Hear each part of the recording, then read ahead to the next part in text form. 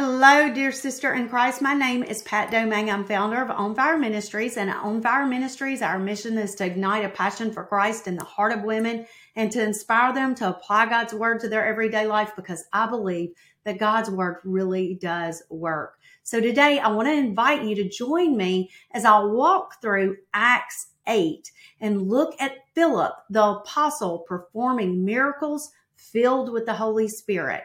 So Philip the apostle, how many times have we really discussed Philip in our Christian conversations, or even heard sermons focused on Philip and his role with Jesus?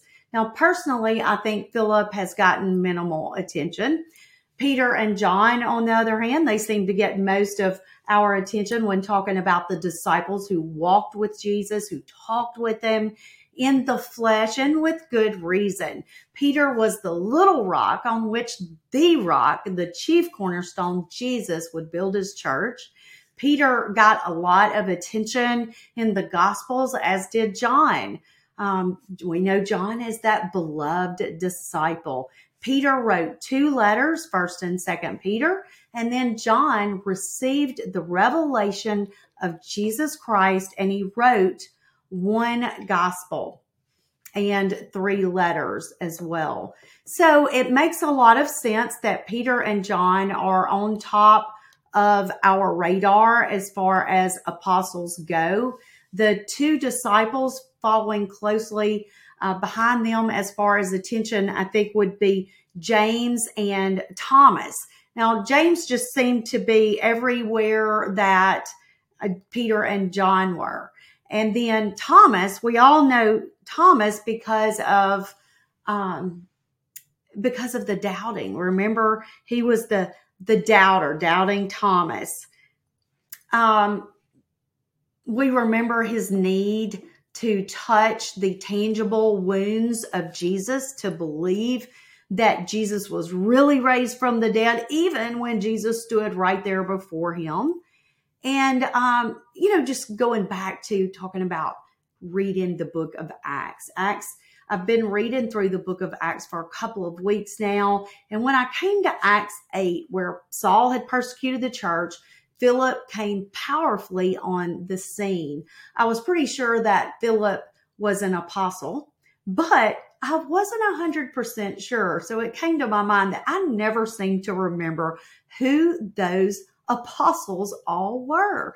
So I decided once and for all, I'm going to write their names down so I can remember their names. So these are the names of the apostles post the resurrection, post Jesus' resurrection. So the 12 apostles were Peter, Andrew, James, John, James's brother, Philip, Bartholomew, Thomas, Matthew, the tax collector, James, the son of Alphaeus, Thaddeus, Simon the Canaanite.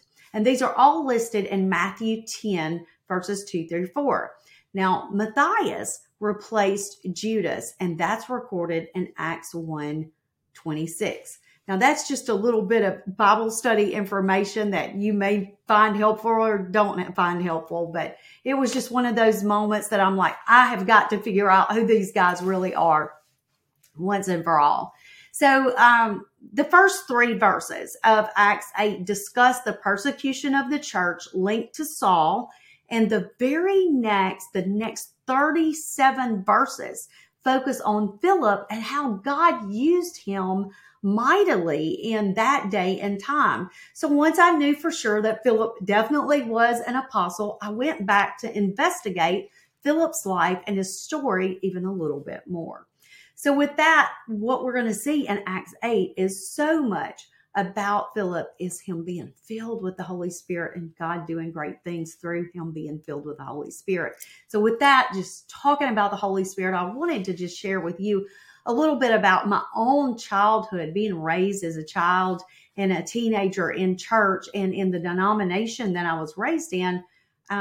They did not really ever speak of the Holy Spirit. So it's just no wonder that there appeared to be little life and passion and freedom in the church building on Sunday mornings.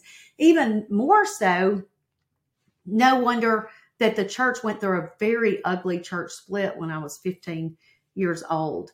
So now, one of my biggest prayers for myself is based on Jesus' words in John 4:23, where he said, "But the hour is coming, and now is, when the true worshipers will worship the Father in spirit and truth, for the Father is seeking such to worship him."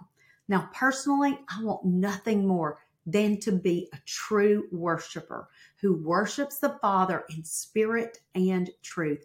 And I believe the conjunction in that phrase is equally important as the spirit and as truth. True worship only happens when both are present. Not spirit only, not truth only, spirit and truth. The Apostle Philip demonstrated the fact that he was a true worshiper in Acts 8 when the Holy Spirit anointed his message of truth, and multitudes heeded his words. And Philip also performed miracles. He cast out demons. He healed and the paralyzed and the lame, and that's all in Acts 8, 6 through 8. Excuse me.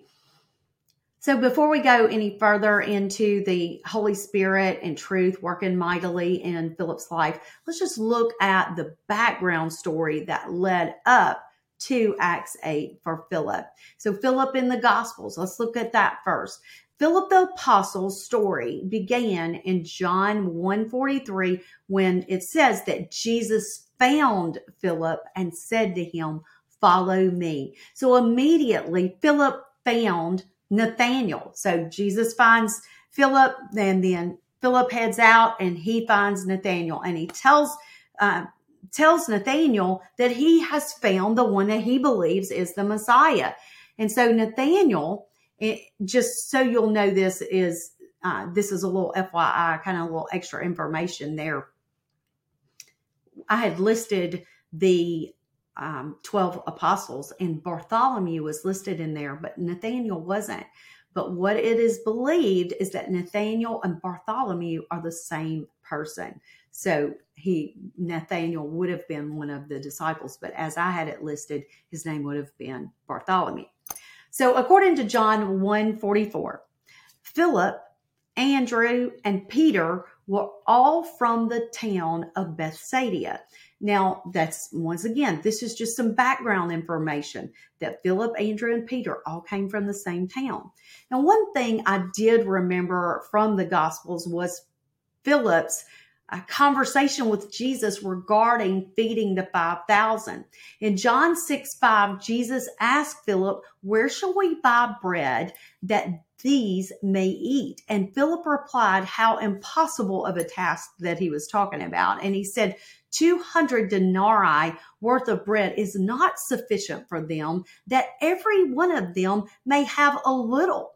So 200 denarii equated to over a half of a year's wages. Some people say 2/3 of a year's worth of wages.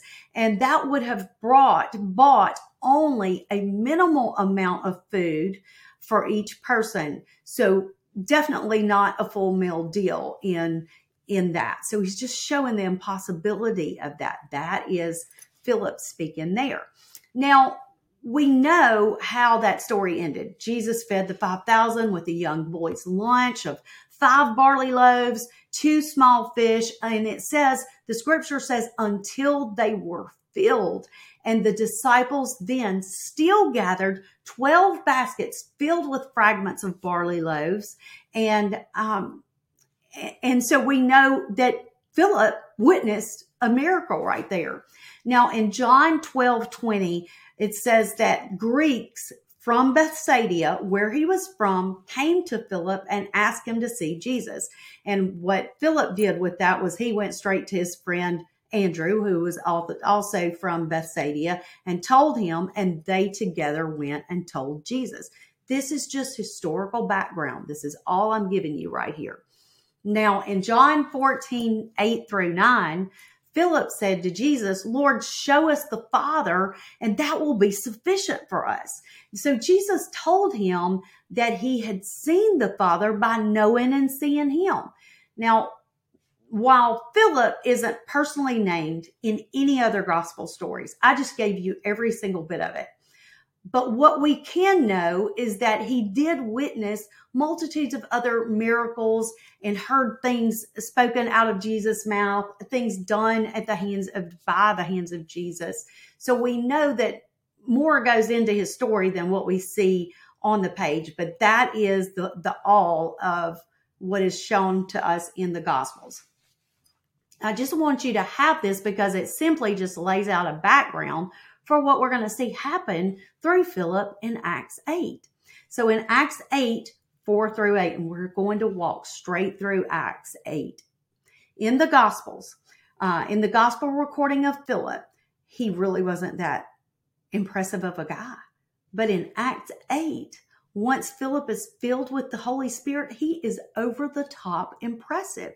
Some Christians, even whole denominations, speak of being filled with the Holy Spirit as being evidenced by speaking in tongues. And I am absolutely sure Philip spoke in tongues when the Holy Spirit came upon them on the day of Pentecost, and maybe beyond that as well. However, in Acts 8, the evidence of Philip being filled with the Spirit doesn't appear to wholly rest on speaking in tongues. And I will tell you, I say wholly because he preached to the multitudes in the city of Samaria, and they heeded the things spoken by Philip. So one of my past interim pastors, a professor of hermeneutics and a friend, he's a retired professor of hermeneutics and a friend, believes that the disciples being filled with the Holy Spirit in Acts 2 and the multitudes hearing in their own languages really was a miracle at the ear. And that makes so much sense to me when we read Acts 2:6. Acts 2:6 says, and when this sound occurred, the multitude came together and were confused because everyone heard them speak in their own language. So my point is not to debate speaking in tongues as evidence of being filled with the Spirit. Instead, the point is to see the same thing very well could have happened on the day that Philip preached to the multitudes. Philip performed miracles. He cast out unclean spirits from the possessed, and he healed the paralyzed and the lame, all filled with the Holy Spirit. That was all evidence. He was filled with the Holy Spirit. And I love what the very next verse tells us after he had done these things. In Acts 8:8, it says, and there was great joy in that city. And it's just so much the result of the Holy Spirit working in and through someone and seeing people's lives change. This was a whole city that was changed and transformed by the power of the Holy Spirit that was working in and through Philip. And there was great joy in that city that day. So Acts 8:9 through 25, the next thing. In the city that day was a sorcerer named Simon, and he was highly impressed with the power of the Holy Spirit that he saw demonstrated that day. And so Simon determined that he wanted that same power that was displayed in Philip. He wanted that. He wanted what Philip had. Now, Acts 8:13 says, then Simon himself also believed. And when he was baptized, he continued with Philip and was amazed, seeing the miracles and signs which were done. So what I want you just to notice is that Simon believed, but what Simon was looking at and focused on was the belief in the miracles and the signs and the wonders that were happening in front of his eyes. That all sounds really good and well, but until we see that Simon's true heart and motivation was not right. It was not pure. Simon never appeared to show need or even repentance towards the Lord, but only a desire for power. And so much so that in Acts 8:18, he offered the apostles money to receive the power of the Holy Spirit. And Peter rebuked Simon, saying that he was poisoned by bitterness and he was bound by iniquity. And so it's just that point of water baptism did not save Simon, and neither will it you and I. The Holy Spirit knew the heart of Simon, and without the Holy Spirit, we will not be saved. We need the baptism of the Holy Spirit. So one more thing I noticed about Simon's story, and then I'll go back to Philip, is that when Peter called Simon out and he told him to repent because his heart was so filled with wickedness. Listen to that. Not filled with the Holy Spirit, filled with wickedness. We are not going to be filled with wickedness and the Holy Spirit at the same time. Not going to happen. Simon still did not repent. He still took no responsibility for himself, but instead, he told Peter to pray for him that none of the judgment that he spoke of would come upon him. This man did not want Jesus or salvation, only power. Now, next story, Acts 8:26 through 40. After Philip returned to Jerusalem, an angel of the Lord instructed him to go to a road from Jerusalem to Gaza, and then told him to overtake the chariot.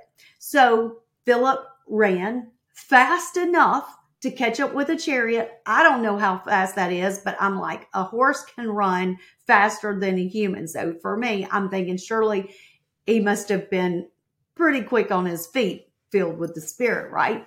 So the Ethiopian eunuch who is riding in that chariot is the eunuch to the queen of Ethiopia, and he was reading the prophet Isaiah, and Philip comes up on him and he says, you basically is asking him, do you understand what you're reading? And the eunuch says, man, how can I? I mean, I have no way of understanding this unless someone explains it to me. So Philip did that. He explained the scripture to him. And then the eunuch wanted to be baptized. So Philip said to him in Acts 8:37, if you believe with all your heart, you may. And then the eunuch answered him and said, I believe that Jesus Christ is the Son of God. Now Philip baptized the eunuch, and the instant that he came up from the water, the Holy Spirit took Philip away, and he was found preaching at Azotus.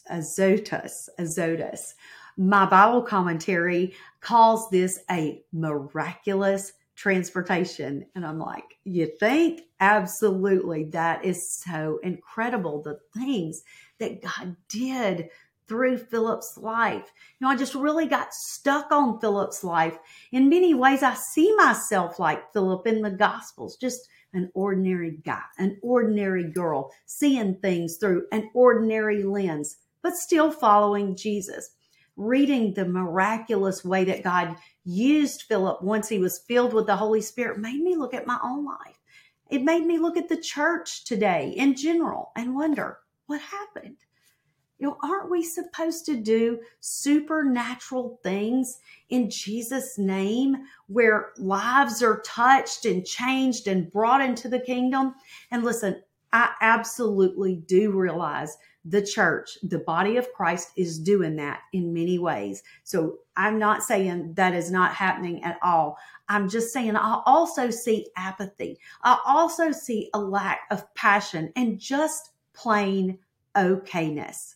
Okay with how we are, okay with how the church is, okay with doing life with minimal power of the Holy Spirit. And I will tell you, I am just not okay with that. I don't know what that means or looks like for me, but I am praying, Jesus, rid me of myself so that I can be filled with the Holy Spirit, operating out of the power of the Holy Spirit and making a difference in this world for His kingdom purposes. Now, every time I read the book of Acts, it stirs me up. And it stirs me up just like this. It makes me so aware that there is always more to living in the power of the Holy Spirit than I have experienced so far. There is more of Jesus. There's more to do. There's more to know. There's more to experience. And there's more of a difference to make. And I never want to settle for less than Jesus offered and intended. And I am sure that you don't want to either. So here's my encouragement for you today. Let's be the ones to start a fresh pursuit of Jesus and his Holy Spirit working in our lives once again, not negating what he's done in the past, but looking forward to future works. Let's remember that the Holy Spirit who fills us is the same Holy Spirit who filled men and women in the early church and set the world on fire for God's glory. Oh Lord, do it again, and do it in me, and do it in this beautiful child of God listening to this today. Now, before I say goodbye, I do want to invite you to join me on your favorite social media platform, whether it's Facebook, Instagram, Pinterest, to get daily biblical encouragement for Christian women. Also, check out my onfire-ministries.org website to read my blog, to get free biblical resources, listen to the podcast, get a Bible study for yourself, or even for a group study. And if you found this podcast beneficial, please take a moment to rate, review, and share this podcast, because it helps others to find the podcast. And maybe it is the very words that someone else needs to be encouraged in their faith journey today. And until we meet again, have a blessed and beautiful day.